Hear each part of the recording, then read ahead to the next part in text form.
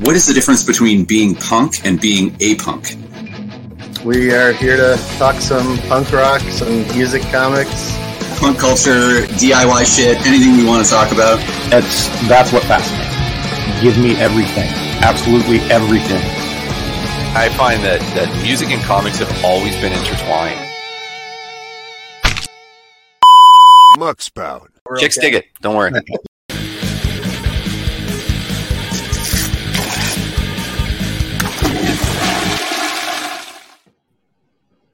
Hey, we're back. Hello.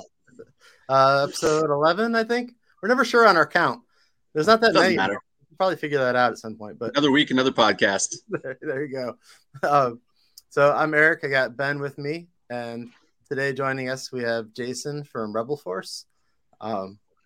Jason, you want to introduce yourself? Oh, I mean, yeah. My name's Jason, and I'm actually. I just recently met Ben, and he asked me to be on the podcast, and that was actually the first time I saw that intro. That like whole countdown thing was like, oh my god, what's gonna happen? A little intense. It was a little intense. Yeah. No, I run a marketing agency, and also have been involved in punk rock scene and music stuff for like my entire life. Back in my stomping grounds of Sudbury, Ontario. It's about 4 hours north of Toronto.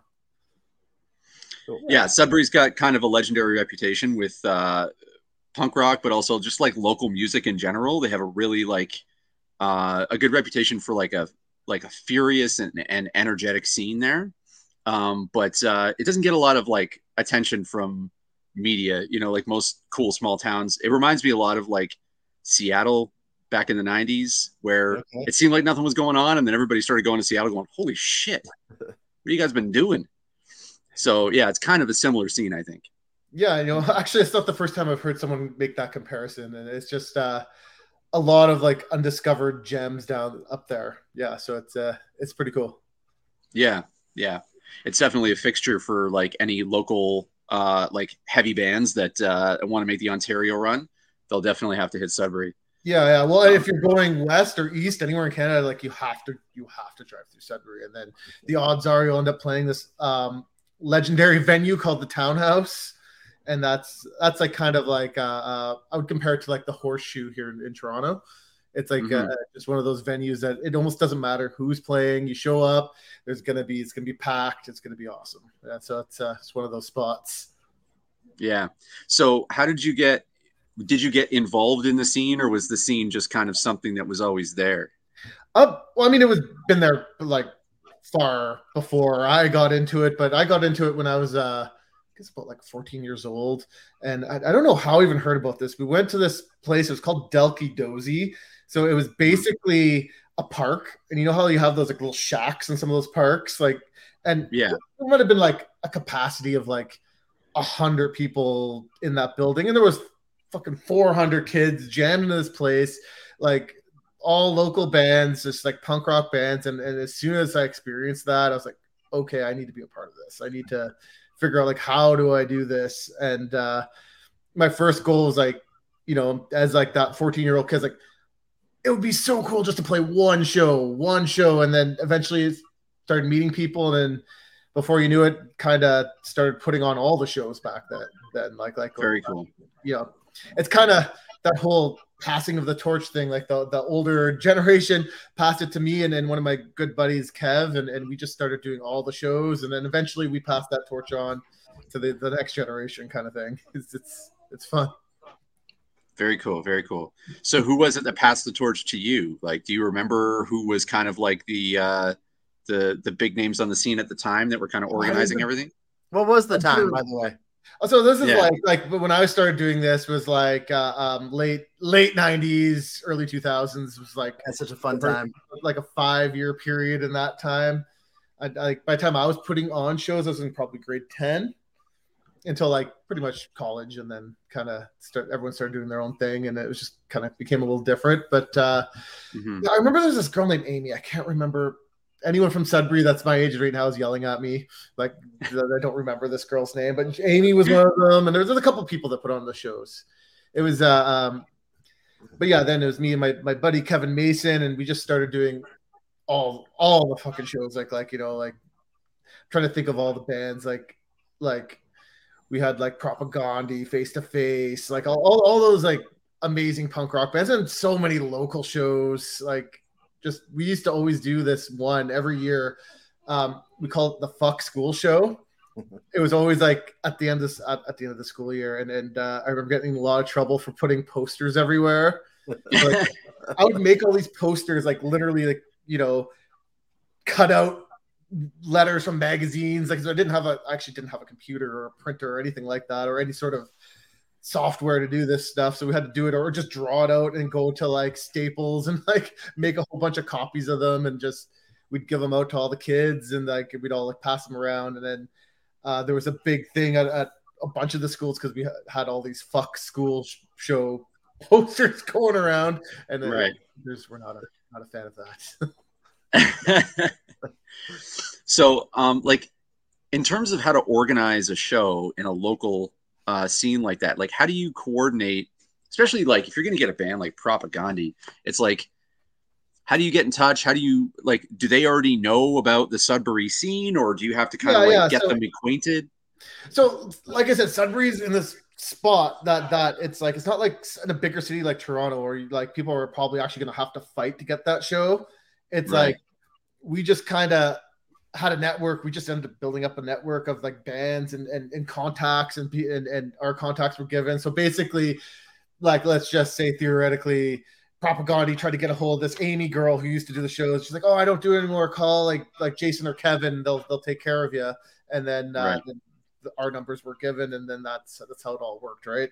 So it's just very organic. I mean, like yeah, I mean this was pre-social media, sure. Like really like internet was a thing, but not everyone had it. It wasn't the same as it is now. Like 100% dating myself right now, but yeah, it was. It was just a different thing, and then like I would have to go to the venues, book the sound guy, book the security. Like there was a few of us that would like all kind of take that responsibility and working the doors, and then I would always end up playing these shows too. So I was like, yeah, it was just it was a lot of work, but it was so much fun, and what I find super funny about what I do now. So like I ended up getting into marketing and like. Owning a design agency, and it's I didn't realize it at the time. That's exactly what I was doing. Like I was doing design, I was doing marketing, I was doing all this stuff, but I wasn't looking at it. I was just like, I just want to put on shows and get people out, and that was it, you know. Yeah, and I kind of have a similar background in a smaller scale. I would make flyers and I would make album covers for bands and stuff, and then I ended up working in marketing, and now I do video productions and marketing. Like that's amazing. Yeah, it's cool. Like to eventually find like your path through doing something that you love. Like so few people have that privilege. Yeah, I know. I feel super blessed about it too. It's you know, when I wanted to go to school, I wanted to go actually take that. It was this Fanshawe. There was a program called like Music Industry Arts, and I got into the program, but then got into a big fight with my parents because the music title was in there. They're like, no, you shouldn't do that, and they're like, you should take graphic design because it's computers. They just thought it was computers, right? So, right. Parents don't know shit. Like computers, like okay, cool. Like, and then just luckily I fell in love with it. So it's I was super super blessed about that. Hold on a second. Yeah, there's something interesting about punk rock in particular. There's a bit of like they like to keep it a secret, you know, and so I always find it fascinating when I meet people who like are involved in promotion and marketing, but have this sort of like punk rock ethos because superficially, like if you didn't go to regular punk shows and get to know people, it would seem like it's sort of like this little secret group. Like there's even a band that I really enjoy here in Toronto named Gaijin Smash, and they have a show at a skate park, but they don't advertise the skate park because they don't want people to find out where it is. So they have this ask a punk attitude towards it, where you have to find somebody that knows about it, and then they'll tell you where to go. And that also is its own kind of marketing strategy. So I was wondering if you could talk a little bit about like guerrilla marketing, or if that's even a thing, or like how to approach promotion. Had a lot of experience with street teams back then too, right? Yeah. I mean, like that's how we did it back then. It was exactly like that. Like flyers on posts, giving people flyers here, hand out 10 of these, you know, like we'd give a few people like free entry into the shows just to like tell all their friends and do all that, and like, or like to like flyer up their schools, because like, you know, like I only went to one of the schools, and then so we had to get all of them, and it was that's exactly what it was. It was all just word of mouth, and that's still 100% a valid way of doing marketing and getting that word out there, because like there's so many channels and there's so much noise out there that sometimes those old school ways still are the best. Yeah, for sure. What do you think the pros and cons of the new way of marketing? Like, how do you think that affects the music scene in particular? Oh, that's an interesting question, and like I thought about that a lot. Like recently, it's like it's exactly, there's pros and cons. It's like on one end, you could break out. You could like, there are a lot less limiters. There's a lot less middlemen trying to stop you from releasing music and getting the word out.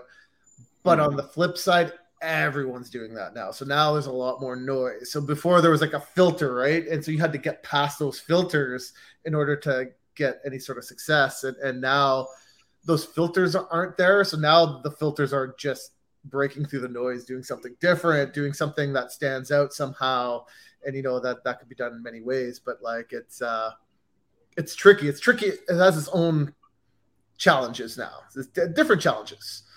Mm-hmm. Mm-hmm.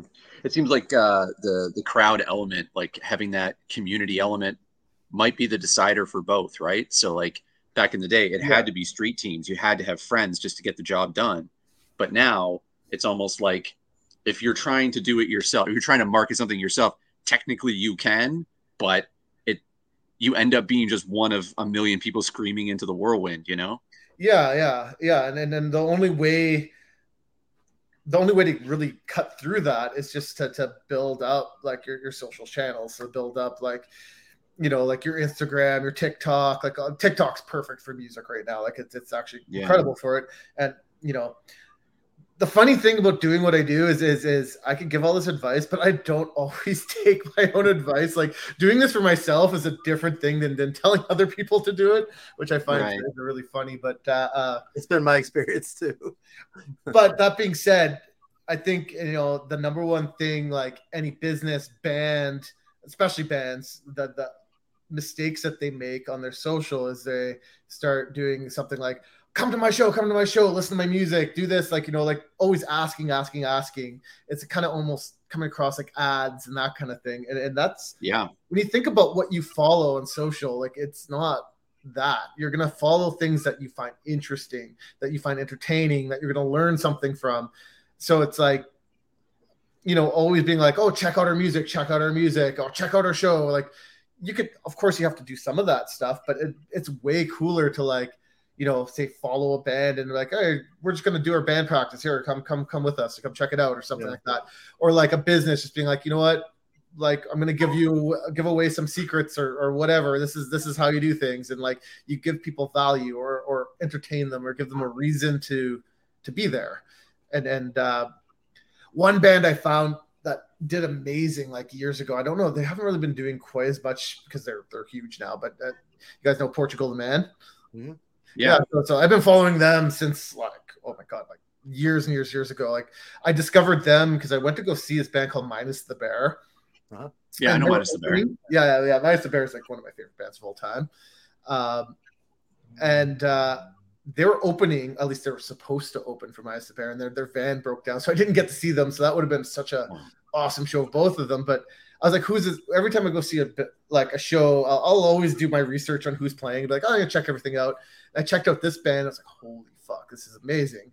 And I started following all their stuff, and they would do like full on acoustic sets. They'd do like remixes of their songs. They'll do things where like, you know, they're playing their songs like on acoustic in the middle of a street somewhere, doing like, they did all kinds of stuff. And it was like one of my favorite accounts to follow from any band I followed, because there's just so much content. It was all cool stuff. It wasn't just like just promo videos and shit like that. And then I think that's a lesson that's still true now, right? Like, yeah, one of my favorite things to follow is bands that do like the Dirty Nil regularly do, and Crownlands. They both do breakdowns of their songs, like certain riffs or certain beats that they want to explore, and then they show you how they do it, like how amazing, like where the influence came from, that kind of shit.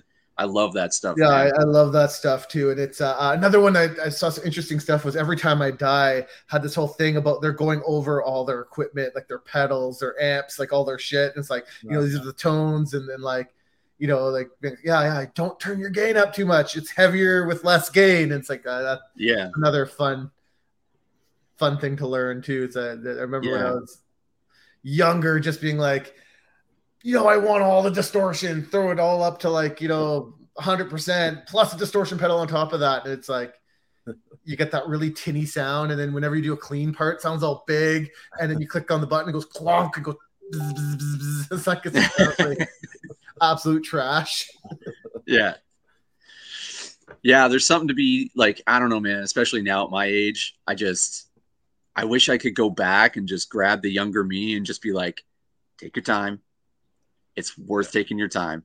Just like slowly but surely work your knobs. Like when I started playing drums, it was like as fast as possible, as hard as possible. I just wanted to like master it. And now I realize like there's no mastering this shit.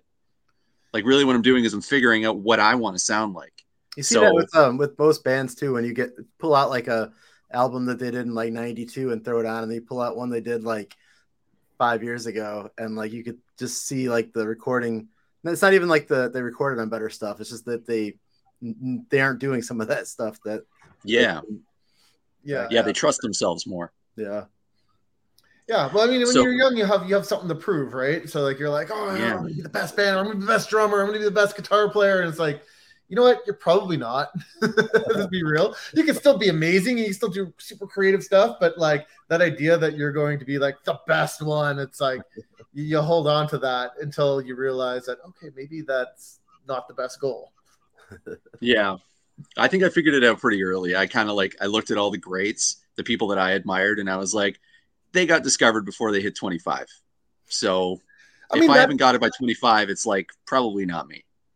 I mean, I don't think that's always true, though. I think that's fair. Like people that get discovered like that, it's like, it's luck in the sense that it's like they were prepared, they were ready, they were good, and they happen to get discovered, being all those things. Right. There's a lot of people out there. I know people that are fucking ridiculous musicians, and then they haven't really made it big yet or whatever. It's just whatever happens, like things didn't line up, you know what I mean? Things didn't line up exactly right. And the beautiful thing about music is it can really happen at any time, especially now. It's not the same as it was years ago where it's like 25 and you're done. I don't feel like it's that way anymore. I meant more as a virtuoso, you know what I mean? Like being known as like one of the greatest in your instrument. But like making it music, definitely the doors have opened. But like you said, it's now you're competing with everyone. It's a totally different world. I remember the shift from when there was like 5 or 6 bands that would show up to a practice on a Saturday and getting on a bus and seeing everyone has a guitar or a pair of drumsticks. And it was just a matter of a few years. And all of a sudden everybody, like, it was like the floodgates open. Yeah. And everybody was going to want it in on it. And I was wondering if you could speak to like how that shift, did that affect your scene in the same way that it did mine? Because it felt like showgoers kind of reduced because everybody was trying to be on stage rather than just be at the show. And I feel like that might have had a negative impact in a certain way. But then I also think more musicians is better, right? So it's hard to say. Yeah, no, I mean, like, I don't know if that's the reason why, but I definitely noticed like things were like when I was in high school, for example, and going to like my first few punk shows, if I put on a show, say just a local show, if like less than 400 people showed up to a show, I was like, oh, it's a disaster. What the hell? No one showed up.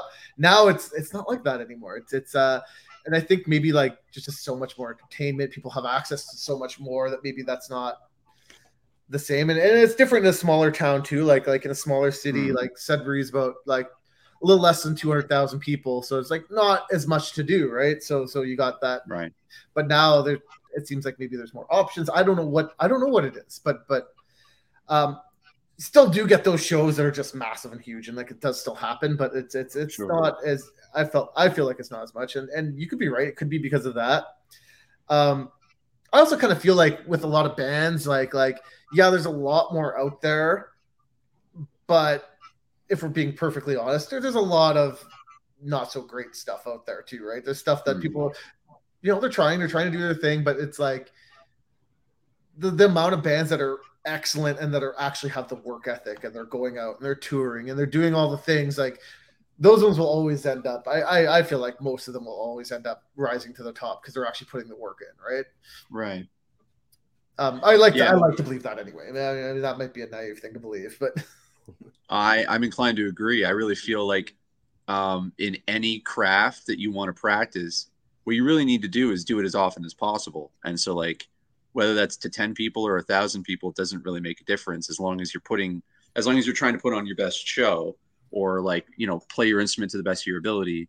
And then playing, like this was my experience, was like when I first started playing, I didn't really know how to be in a band. That was its own skill to learn. And then once I got good at being a drummer in a band, then I could focus on mastering my instrument.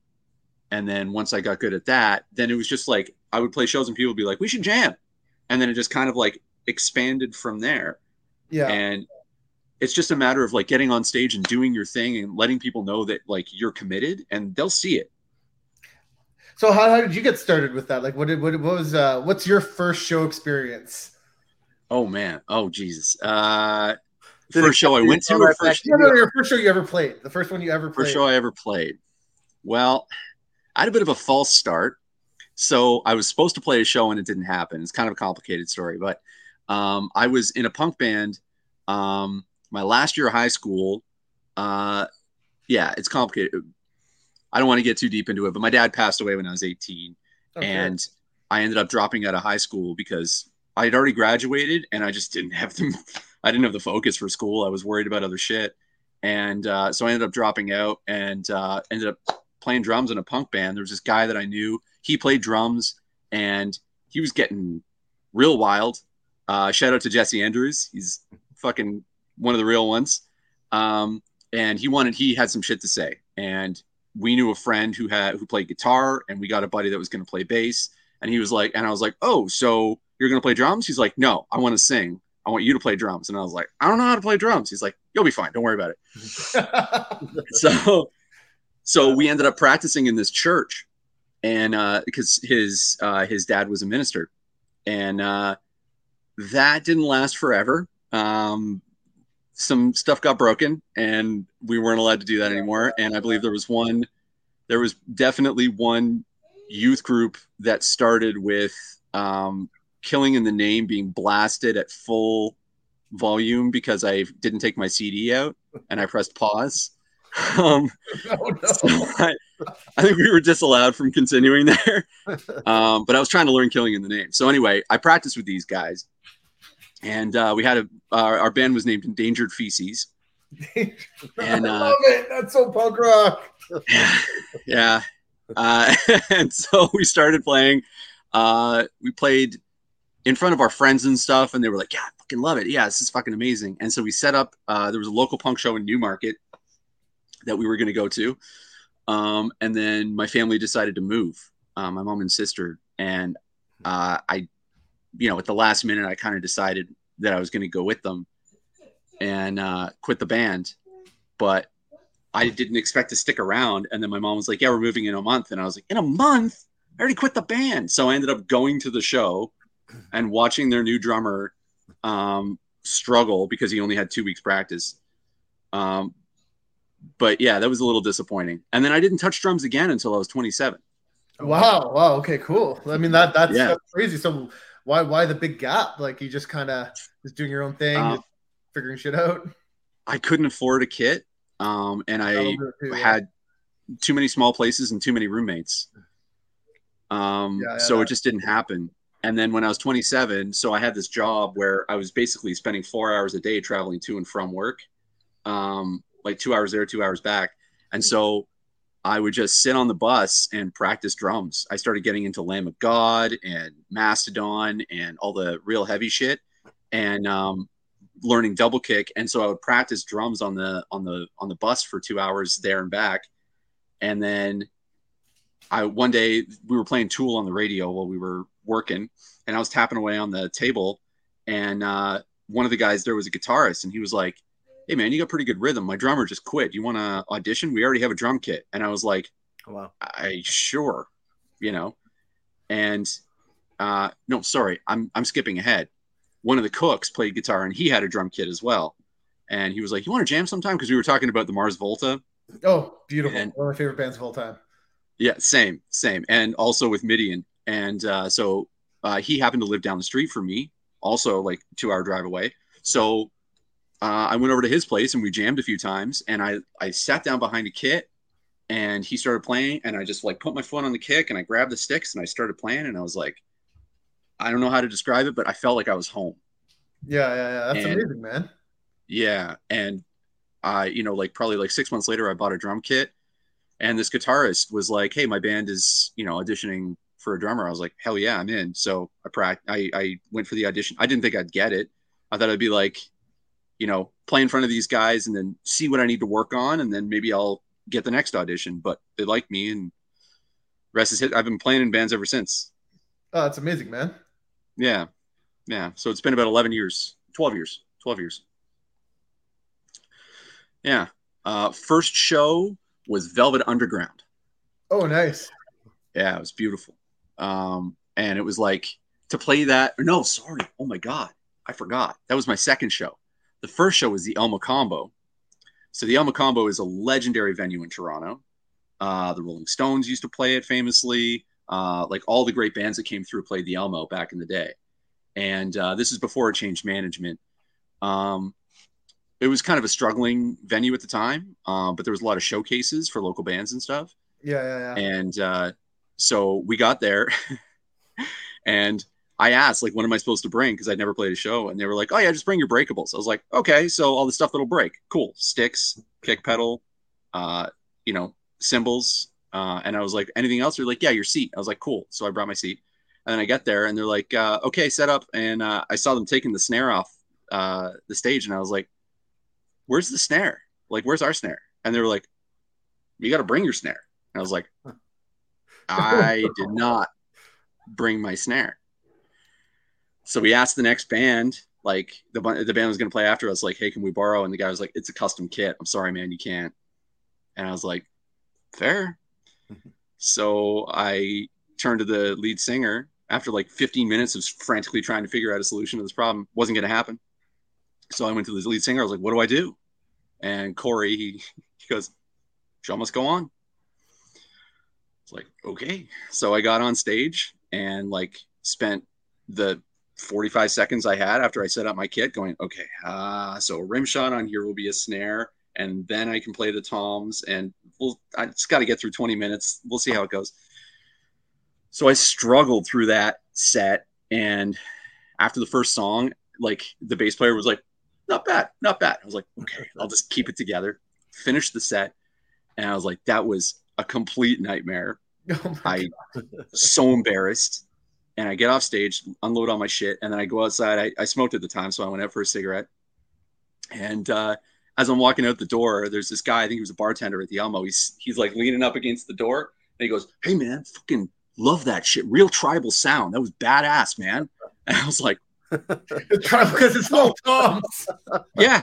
I was like, no one knows how to play this song. What do I care? We don't know. No one knows the difference. And like being in a band, like you're always your worst critic, right? It's like, oh fuck, yeah, fuck this part up, fuck this part. No one knows. Nobody knows unless it's like horribly out of tune or like the worst, like actual mistake where you stop. That's why like a lot of like professional musicians and stuff that they'll all tell you the same thing. Like just keep playing, just keep going, just own your mistake and just keep going. Mm-hmm. People are there for the energy, like as long as you keep going and can keep that energy up. And especially if it's like just like dirty punk rock music, it's loud, it's raw, and it's supposed to be like that, right? Yep. And I also learned that like I have an advantage as a drummer where like the drummer kind of has the hardest job and the easiest job depending on how you look at it. So like if I fuck up like badly, everybody feels it. Crowd, my bandmates, everybody feels it.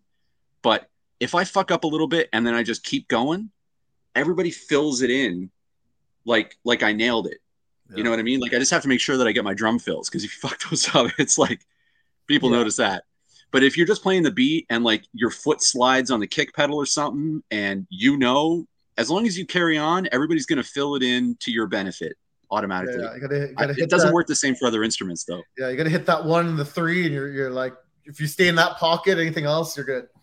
Yeah, exactly. I totally get that. But it's like, it's like the drummer and the bass player, man, are so important. Like, because they create the entire groove, and the I find with guitar, it's if you really fuck up, you notice it 100%. But it's like, especially when you're playing like really driving guitars or with lots of effects and things, except for delay, you're gonna hear your mistake over and over and over and over again. Aside from that, it's like you kind of, the foundation of the song to me is going to always be like the bass player and the drummer, right? The rhythm section. Right. That's going to create your foundation, and actually allows like guitar to kind of be a little more free. That's the way I see it. So it's just kind of funny. People see it sort of slightly differently, but it's just, to me, it's like if the rhythm isn't on, if the drums aren't on, like a drummer will make or break any band. Yeah, I would say like regardless of the style of music you're playing, your drummer has to be at least decent. Whereas the other instruments, you can be pretty bad and still kind of like make it through a battle of the bands. You know what I mean? And get like second place or something. But if your drummer sucks, everybody else has to be fucking amazing. Or it's not gonna work. It almost doesn't even matter. You can have the most incredible guitar player in the world, the best singer ever, and I've seen bands like this, and the drummer just can't keep a beat. And you're just like, this sucks. It's like it's almost like a shame. It's like, oh, bad. But I've seen bands that have like drummers are just monsters, and the guitar players and everything else was just like, it's okay. But then that drummer carries that band, and it's like they're amazing live. Amazing. You know what I mean? Yeah. Like, I think drums are especially a live experience. You know what I mean? Like you know, every recording, you can't really have a song without drums. Obviously, it's like absolutely essential. But if the drummer's good, the recordings are cool. But live is like a fucking performance, man. It's amazing to watch a really good drummer play live. Yeah, I fully agree with that. 100%. So how'd you start? Like, what was, your first instrument? I know you play multiple. So what was your first instrument, your first show, that kind of thing? First instrument was guitar. So it was actually a friend of our family. He camped next to us at our old camp, and he found this old guitar at some yard sale, and he thought I would like it. He bought it for like $20 or some shit like that. And he gave it to me, and I was like maybe 10. And I played it for about 2 weeks and put it away for a couple of years, just forgot about it. And then I kind of got into like music stuff. And then when I was like maybe about 12, 13, I like with a buddy of mine, like, oh, you have a guitar. And then we started playing it and messing around with it. And then he got a guitar, and we started like this god awful band. Just like, it was the worst thing ever. Was that what you were called? The worst thing ever? No. We were called Insipid. So pretty good title, actually. Not matched the music very well. We didn't know what the fuck we were doing. And, like, we didn't even have like a proper drummer. We were just we could take one of those old cassette things and like try to record our songs, and then eventually got a little bit better. And then I remember I was in grade. I feel like I was in grade 9 or grade 10. I don't remember. Actually, I think it was grade 9. And I was in this drafting class, and then a really good buddy of mine named Charlie Berger, who he actually lives in Toronto now too. He's in the local scene here. He's in 1,000 bands. I can't remember all the bands he's in, but anyway, he was just talking about like putting on this show, and we're like, oh, that's so cool. It's like, yeah, I'm starting a band. It was like me and like the drummer, my buddy Dave, we're like in this class, and he's like, oh, I'm putting, like, you guys want to play the show? And we're like, oh, we don't have a bass player. And then this guy just randomly like, I'm a bass player. And I'm like, oh, cool. Like, do you want to play in our band? And like, do you think you'll be ready in 4 weeks to play a show? He's like, yeah, man, let's do it. So we're like, oh, let's have a practice tomorrow night. Okay, cool. So we're like, yeah, we're in. So this sounds like a movie. Yeah. this guy became one of my best friends. His name was Ray, and unfortunately he passed away like a few years ago. He got into my condolences, man. It's really sad story, but I'll keep it a happy note right now. We show up at his place, and he's like, oh yeah, dude, I got drums, I got everything that we need. We show up to his fucking place, and he's got drums, he's got a bass, and he's got an amp, and the fucking tags are still on this. He went home, and he's like, and he told me this later on. He's like, he went home, he's like, I made friends. They want to start a band. I need to buy equipment right now so I can make these friends. Because he came from like Espanola, which is about an hour outside of Sudbury, and he was new to the actual town of Sudbury, and he didn't know anybody yet. And anyway, so he bought your friendship. This dude never touched a bass guitar in his life. He didn't know how to play it. And I was like, okay, I'll show you like our songs, like 3 chords. Like, you just play. That's amazing. And then like, we started getting that all together, and then we like put together a decent set. It wasn't super tight. I mean, none of us were great yet, you know what I mean? But it was but then so like I said, this guy was from Espanola, and there's a backstory there. So I used to camp on Manitoulin Island, and I met these girls at Manitoulin Island, and they kind of became friends, and me and my friends would go there, we'd hang out with them or whatever. And anyway, so I guess there was another band playing from Espanola at this show, and I guess one of them was like one of their girlfriends or something like that. They did not like us. So they actually were like threatening to like, we're gonna beat you guys up while you guys are on stage. So we're sitting there like, oh my god, we're about to get into a fight. So I'm about to play the first show I ever played. I think I'm about to get into a fight at this freaking show. I mean, it didn't happen. It was just dumb kids being dumb kids, right?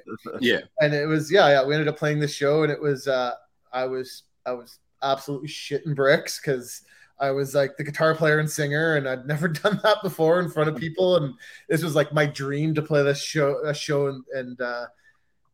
set went pretty decently, actually. It went a lot better than I thought it was going to go. And then that band was called Guilty by Association. And it was like a political punk rock band. Well, as political as you can be when you're 14 and you don't know anything. Basically, kind of copy propaganda. You know what I mean? Like, fuck you, Dad. Fuck the government. I don't really understand what the government does, but fuck it. You do all the bad stuff. Things. Yeah, totally. That's awesome. Yeah. So maybe can you explain, because it's hard for me to explain it to people that haven't done it. Maybe you can do it justice. Can you explain why you feel terrified when you get on stage, but somehow it's the best feeling in the world? Oh yeah, I mean, like, I don't know how to explain that. It's like, even now, like, I mean, I haven't played a show in about like, this is like a couple of years before the pandemic hit. The band I was in kind of broke up, and I started a new band, and then the pandemic hit, and then I moved. So like, I haven't had a proper band in a while. But even now, when I play show, and I've done tours, I've done tons of shows, but every single one, I'm always like got that pit in your stomach. It's like this adrenaline. It's like nervous energy. It's not really that you're scared. I don't know if this is resonates with you. It's like you're not scared, but you've got this nervous energy, and then when it releases when you're playing, I don't know if it's like this for you, but for me, when I'm playing, it'll all of a sudden be like, wait, what?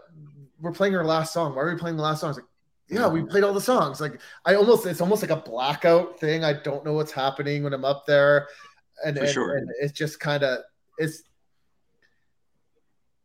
I'm trying to say it, but it's almost like doing like a drug or something. It's like you know what I mean? Like it's almost like that. It's almost like you're kind of fucked up on something. And I've said for years that it's the best drug in the world. Yeah, it 100% is. And like, man, like the last like about year or so, like since things have opened up and I've been getting to go to shows like that. I mean, that's how I met you. It was at one of your shows, and like I love it. I love being back in that environment. But every time I see people up there, I'm like, you know, there's definitely a part of me that's jealous. Like, oh, fuck these guys. I want to fucking play a show. Like, yeah, totally. Do you have any plans in that direction? Because you have a project that you're working on right now. Are there shows in the future? Well, I need to put together a band first. So that's where I'm at. Like we've discussed this off podcast slightly as well. Absolutely. But basically, since my last band broke up, which was called Hello Holiday, I joined a band with some of my really good friends called C Perry, and really, really fun stuff. It's really like it's the most pop band I've ever been a part of. It's like super pop, but it's just the guys in the band are some of my best friends on the planet, and like it's really fun. But the thing is me and the singer live here, so my singer Chris, he lives in Burlington, and the rest of the guys are in Sudbury. So it's kind of more like this long distance, kind of working on stuff. Over the summer was really lucky. We got to I don't know how they hooked this up. It was our drummer that hooked it up. We started talking to Greg Norrie. So you guys familiar with who Greg Norrie is? It rings a bell for sure. You remember Treble Charger? Ah, yes. Yeah, Treble Charger. He also produced all Sum 41 stuff, and he is producing an album for us. So we got to go. He is in Sault Ste. Marie now. That's where he's originally from, and I guess he works for the university out there, and they built him a fucking studio, guys. This studio. It's like the mixing boards. He's got a Neve console. I don't know if you guys are like nerds for recording gear at all. Not yet, but I'm growing into it. Look into Neve consoles. These things are the best. Like this is the shit that like Nirvana Nevermind was mixed on a Neve console. You know what I mean? Like the Beatles was mixed on a Neve console. Like this is like legendary. And so he has this like $500,000 console, and that's just the console that he has, and plus everything else. It was a really cool experience. Unfortunately, he was still setting it up and testing things when we were there. He's like, yeah, we're gonna record it. And he got there, and then there was a bunch of problems, so we weren't able to actually lay anything down. But he was helping us like with some writing and some stuff, and there was a couple songs that they were working on that I had not been working on with them. And so I was kind of in there learning songs, about to record them. It was a crazy experience. We got to stay at Greg Norrie's camp, his cottage. He just like let us stay there. He doesn't really know us. He's just like, here, just stay at my cottage, use my jet ski, use all my shit. He's the coolest dude ever, man. This guy's kind of like music royalty in Ontario in particular, and in the Toronto scene, like the GTA scene, the Greater Toronto Area scene. Like he's done a lot for local bands in the area. He's helped put a lot of them on the map and give them opportunities in studios and that kind of stuff. Yeah, like, he's just that type of dude, man. He's just that type of dude. And like, you know, I've heard really amazing things about him. Like a really good buddy of like mine, like I would say really, really good, but like back in Sudbury, there's this band called Far From Heroes. So one of my best friends in the entire world, his name's Jer. He was in this band, and one of my other really good friends, Jay, was in that band, and they ended up getting signed to Sony Records, and they were doing some shit, but then you know, things happened, deals fell through, didn't end up going through the way they wanted. But Theo is a drummer, and he's been doing amazing things down here. He like does a lot of studio drumming. And anyway, he started a band called the Organ Thieves. It was with what's his name? One of the guys from Sum 41, like Brown Sound or whatever they call him. Like, I know Brown. Yeah. I don't know his actual name, but anyway, like Greg Norrie was producing this band. That is his name. I feel like that's not his actual name. No, probably not. No. Yeah. So then he was telling me like, oh yeah, Greg's awesome. Like, because I was doing a little like when I was about to work with this guy, like, I don't know this guy. Like, what's his deal? And so I actually asked Theo. He's like, oh no, he's a good dude. Like, okay, cool. Like, very cool. Very cool. Yeah. So when we first met, you told me kind of like a like a hidden history kind of story. When No Use for a Name came to your town. Yeah. So like, I was wondering if you could tell that story. Yeah. So got to play with this like No Use for a Name. So if you guys like, anyone doesn't know, they're a legendary like punk rock band. Like they're on were they Epitaph or Fat Band? I think they were a Fat Band, Fat Records. I'm not sure. Yeah, I remember. I'm not sure which one. I think you might be right about things. So it's like, yeah. Anyway, they came through, and their guitar player, his name's Chris Shiflett, and anyone who knows anything about the Foo Fighters knows that that's the guitar player for Foo Fighters. And I got to talk to all the bands and stuff, like, cause it was just part of the perks of putting on all these shows, get to have conversations. And I remember him saying like, oh yeah, like I might be trying out for the Foo Fighters. He's like he was really nervous about it, and he's like wasn't sure what to do. And it's just like, fuck. He's like, that's the most fucking incredible thing. I mean, that's fucking Dave Grohl, dude. Like, dude. Yeah. So it wasn't long after that tour. I think that was the last tour he ever did with that band, with No Use for a Name, and he went and joined the Foo Fighters after. And apparently, from what I understand, they just had this open call, and they just like thousands of guitar players showed up, and he's the one that got the gig. I mean, the dude played in legendary punk rock bands and was like, fucking, that dude rips, man. He's such a good guitar player. Yeah. I wonder if solo stuff too now. Yeah, he's doing all his own stuff now. Yeah, that's right. I haven't really checked it out. What's going on? Have you guys listened to it? I haven't. Yeah, I have not listened to his stuff. I want to say that I might have checked it out at one point, and like something that I checked out sounded a little more country than I usually care for. Okay. But I also could be wrong about that. Sorry, Chris. We think you're great. Yeah. If you're watching. If you're watching my old buddy Chris, man, my best friend. Mad respect. There's a lot of music out there. What are you gonna do? Come on, we can talk about it. That's always something that I wonder about. Like, you meet all these people sometimes, especially if you're putting on shows. Like you meet tons of people, and I wonder like how much they remember. Like one of the nicest band I've ever met, like by far, Monine. Those guys are the fucking sweetest dudes you'll ever meet in your life. Like, just amazing guys. Amazing guys. Yeah, like, incredibly talented musicians too. Oh my god, yeah. So like I remember the first time I saw them play in Sudbury. Their EP had just come out like before they put out their first full length. And hold on one second. Vader, my dog is whining. Come here. No problem. Come on, buddy. Sorry about that. Anyway, I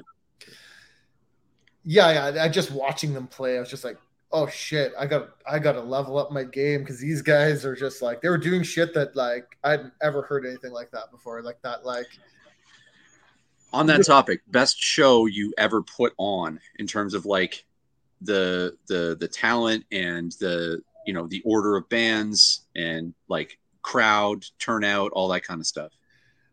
So, I don't know if this is like the biggest one, but the best one to me is we used to always do what was called the Small Man Tour. So back in the day, there's like actually Monine was on this record label called Small Man, and they also had this other band called Choke. I don't know if you guys have ever heard Choke.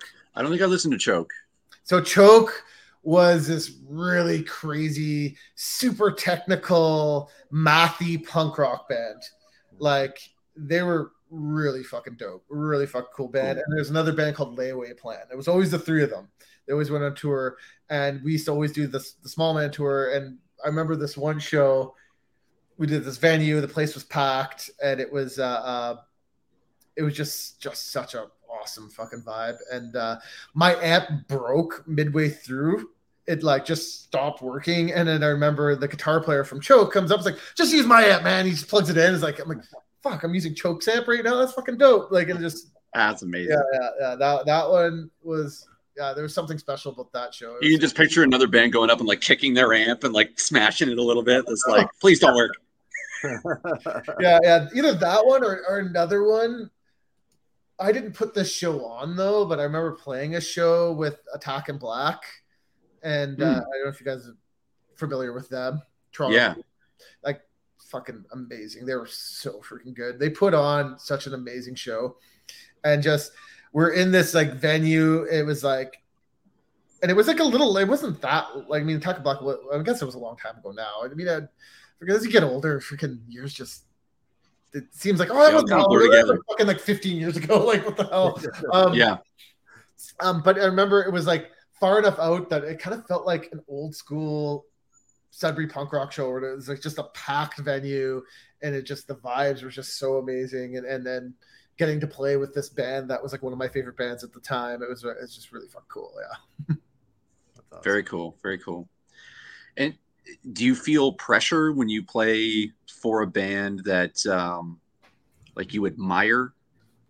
Like, do you consider it a privilege, or do you consider it like a responsibility, or like, what do you mean? Like there have been times when I've played on stages with people where I know the person following me is going to blow me out of the fucking water. And the only thing I can equate it to is when I hear people like stand-up comics talking about, like, you know, opening for someone who they know is just going to, you know, murder.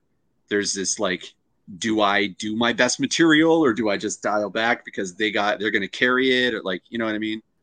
I always feel like I have to set a good example, but I feel a little pressure. For me, it's like, there's a bit of that pressure. I don't know. It's just because of like the fact that, like, I used to put on all these shows and play all these shows. So like, I kind of grew up playing with bands that I kind of idolized. Like, I got used to doing that, and it's just a weird privilege. And the more I think about it, the more I'm like, that's not everyone gets to do that. Like, that's actually pretty fucking cool. And that's one of the benefits from being in that smaller town, where it's like, you know, there's only a handful of bands that could play with, you know what I mean? I find I just tend to just want to just always like just do my thing, right? Just go up there and just do the best thing I could do. Because, like, you know what the coolest thing is for an audience member is when you get to watch, you go there to watch one band and you see another band, you're like, that band was fucking cool too. Yeah. Like, that's for me, being an audience member, when I go to a show and I see something I've never heard of before, and I get to, like, oh shit, that was amazing. And like, sometimes I'll talk about that band more than the band I want to see, because it's like, you know, you discovered something new. And so, if anything, I used to get mad at my friends back in the day, like if they were like, oh yeah, well, you know, the band we're going to see, it comes on at 9. I'm like, no. We're seeing the openers, man. Like, we don't know if these guys are going to be headlining next year. They may be fucking amazing. We got to find out. You know, I have actually a story about that. So I played this random show. It was at like Laurentian University. It was like some frosh thing, but it was a complete bust. It was like, there was like 20 people there. Like, this band called 2 Hours Traffic played, and we played afterwards. And then within 3-4 months, like, they have just released an album, and what's his name, Joel Plaskett or whatever, produced it. And no one knew who they were when they came here. They were going like all the way out west, all the way back, kind of thing. And then they played the Townhouse on the way back. By the time they got back to Sudbury, they had blown up. They had sold out the venue. Like, people were like angry that they couldn't get tickets. Like, it was like, wow. And it was like, it was insane. It was freaking insane. Like, you're absolutely right. You don't know. It's like, we're just some like random band playing some shitty show like that was opening for us. And then all of a sudden we opened for them, and they just sold out the entire freaking venue. And it was like fucking crazy.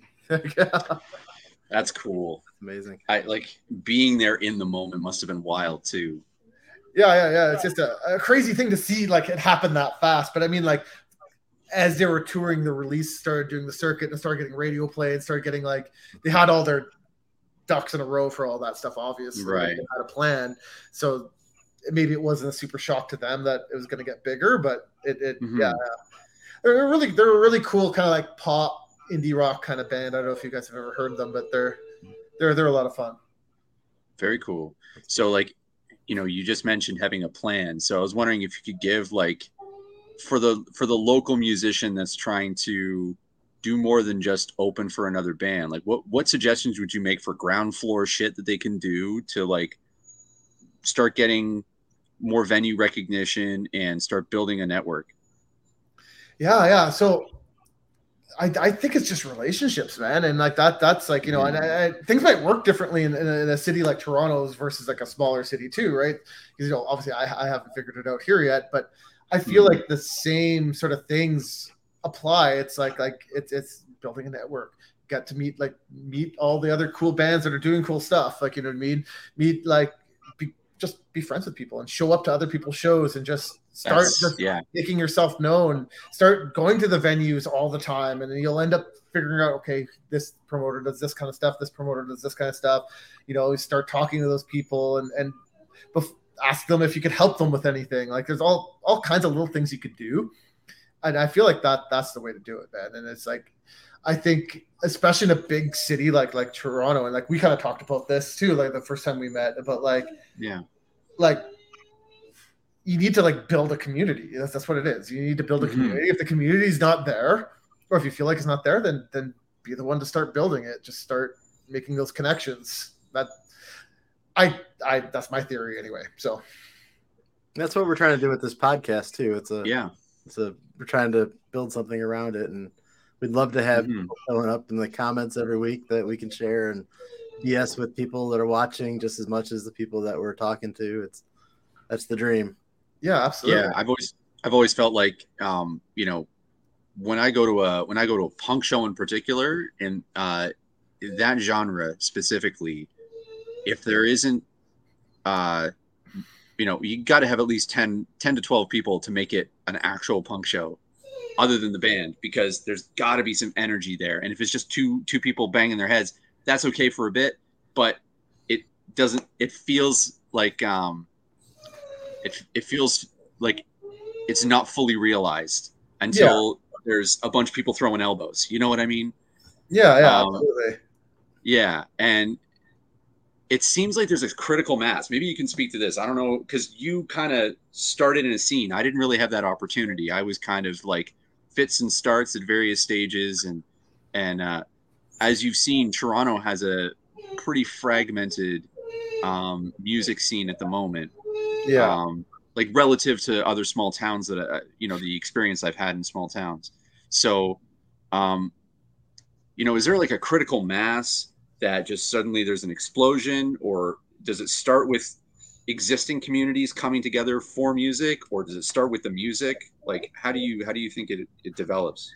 Yeah, that's an interesting question, because like, again, I was super lucky to be like, get into a scene that already existed, right? So like, I cannot take by any means credit for building that. So like,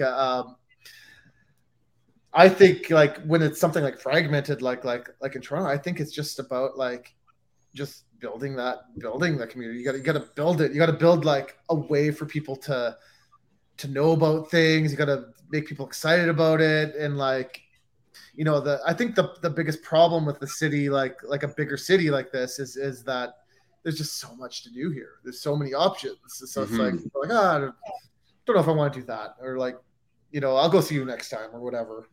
So, you know, I don't, you know, I'm not entirely sure how to fix that, but like, I feel like just things like what you guys are doing here with this podcast, it's amazing. It's a really cool thing. And I think like there needs to be more things like this. And like, you know, maybe there's back in the day, I remember creating a website and actually started off on, do you guys remember Merc? No. IRC. It was before ICQ. It was like a chat. Oh, I remember MIRC. Yeah. So I remember I did a bunch of Dungeons and Dragons on MIRC for a bit. So I was at a buddy's place, and he showed me this thing. He's like, oh, we should make a punk a channel for the Sudbury scene. And I'm just like, yeah, we should just call it Punk Sud. I was completely joking. He's like, that's wicked, and he did that, and then that whole name became a thing for years, and like someone ended up building a whole website. It was called PunkSud. It was punksud.com. It was a forum. People would be like, check out my music. Oh, I'm looking for band members. Like, oh, check out these shows. It used to be like kind of a website that you could just go. You can see a calendar. These are all the shows coming up, and like it just kind of took on a life of its own. And I feel like something like that. And I don't know if Toronto has something like that right now. Like an actual like place you could just go and find out everything, like what are local bands doing right now. Yeah, I think the challenge with Toronto in particular is that there's a bunch of people trying to do that all at once, and they're actually trying to compete with each other instead of collaborate. It feels like everybody wants to be top dog, and I feel like they don't understand how dogs work. You know what I mean? Is it for like ad revenue and stuff, or is it because they really want to be like big on the scene? Or? Kind of the downside of Toronto is that we have a reputation for having a killer music scene. But unfortunately, there's been a disconnection that's happened in the past couple of years between the venues and the music creators. And now it's sort of like there's kind of constant trolls guarding all the bridges. And similar to the gatekeeping that Jason was talking about at the beginning, it's kind of evolved so that rather than having that for publication, now you have that to get on a stage. And it's kind of shifted the responsibility of like who's supposed to do what. So bands kind of have to do everything. And it becomes a challenge to like keep all those balls in the air because most of the bands don't feel like there's a community to support them. And I think they're misguided in that. I think as you said, Jason, like if you go to the shows and you meet the bands and you get to know the sound people and the bartenders, make yourself known, there is a way to build the community. I think everybody's expecting the community to already exist, and they're not really. I mean, like, could you imagine, like, you know how many bands there are in Toronto right now? Could you imagine if, like, there's a punk rock show and, like, one person from every punk rock band tried to show up to that show? That's a full house. How crazy the scene would be if that was happening. Yeah, you do that 3 days a week, and you've got a scene. Exactly. You do that, like if you go to one show a week and everyone goes to one show a week or whatever, and then it's just you just have to show up and then you could create it. It's like actually pretty simple to do, but it's just how do we get people to do that? That's right. Fun. Yeah. You can't force people to do it. You can't. I think too, like we had a lot of that in Chicago, like in the late 90s, early 2000s, but then everybody got older. And so it's harder because you got families and all that. 100%, yeah. Yeah, and I totally get that. Like, I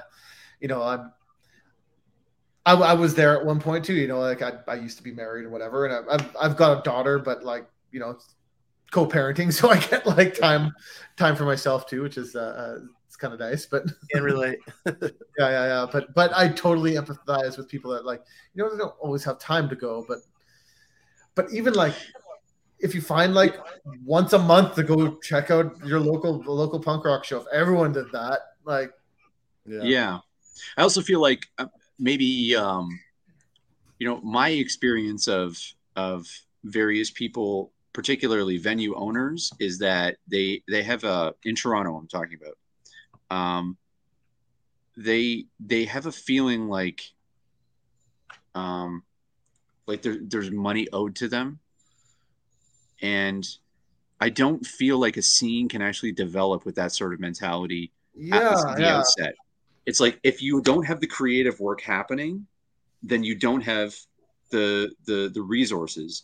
And the only way the creative work happens is if you have a place where people gather and they work on it together, and you have to let bands suck on stage. This is something we talked about last week. It's like you got to have shitty bands that suck turn into good bands. Yeah. You got to give them a place to suck. And then no one wants to do that in Toronto. There's ways to do that, man. There's ways to do that. You can have like a Wednesday night showcase kind of thing, up and coming bands, something like that. And So that's definitely it's definitely possible, man. I think it's possible. But yeah, I do know what you're saying. It's like the venues sometimes, and I've played enough shows in Toronto to know exactly what we're talking about, where it's like everyone's expected to bring a certain amount of people, and like you have to go and promote the show. The venue's not really doing the promotion for you, and unless it's like there's a couple exceptions, like there's places like like the Horseshoe seems like it's like there's an automatic audience there, just people go to the Horseshoe. Yes. Like, let's go to the Horseshoe. It's just their local place to go. If there happens to be something cool playing, they'll go check it out. Like, but not most venues aren't like that. That's something I've heard that most actually aren't. So it's So it's I don't know how exactly to do that, but there's got to be a way to just, especially with active bands, when you're an active band and you're trying to do something, I think the best thing to do for not only yourself but like the scene and other bands, everything, is just go to as many shows as you can. You go to as many shows as you can, and guess what? What's going to happen is like, bands pay attention to that stuff. If you guy keeps showing up to your shows, like they're probably going to come to your shows after. And then that's how it starts. Yeah. I also think that like, especially for younger bands, I know I had this experience when I was younger, was like, I was expecting other people to set up shows. And it was about a year in that I realized, like, if you're going to do this, you got to fucking do it. So I set up a show and it actually went great. And I like, my lesson was like, I don't know what the hell I'm doing. And I was able to pull this off. So like, what are we waiting for? Let's just do this shit, Absolutely. Yeah. I think that may be the lesson for Toronto musicians that are struggling to find a stage is like, get some friends, get 2 or 3 bands together that will play a show together, and then just start reaching out to venues and just like, don't ask, tell. Just be like, I am available. We can do Wednesday, Thursday, whatever, and like give them some parameters. If you take Jason's advice, then you know the people that you need to be reaching out to at those venues. Bingo. It's a nice solution there.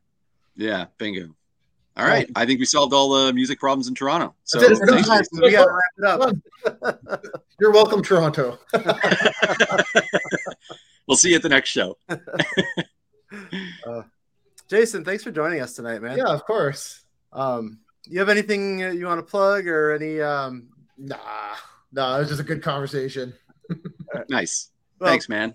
Jason does run Rebel Force Marketing, so if you want to run through some of your things you do, anything. It's a branding agency, web design, development, that kind of thing.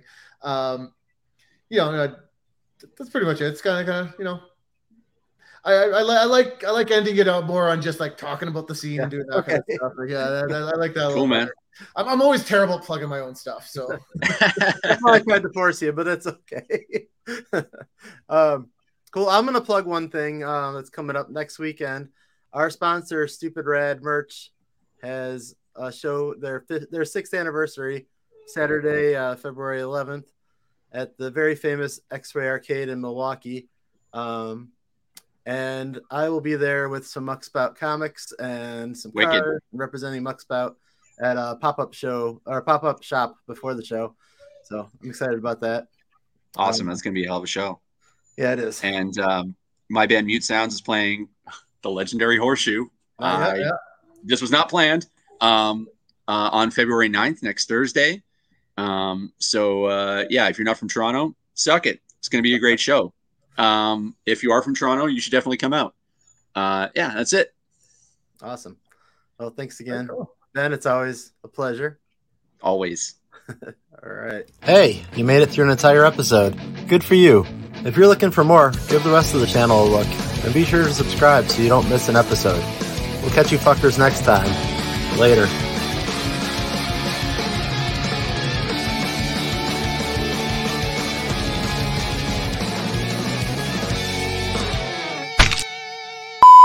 Muckspout.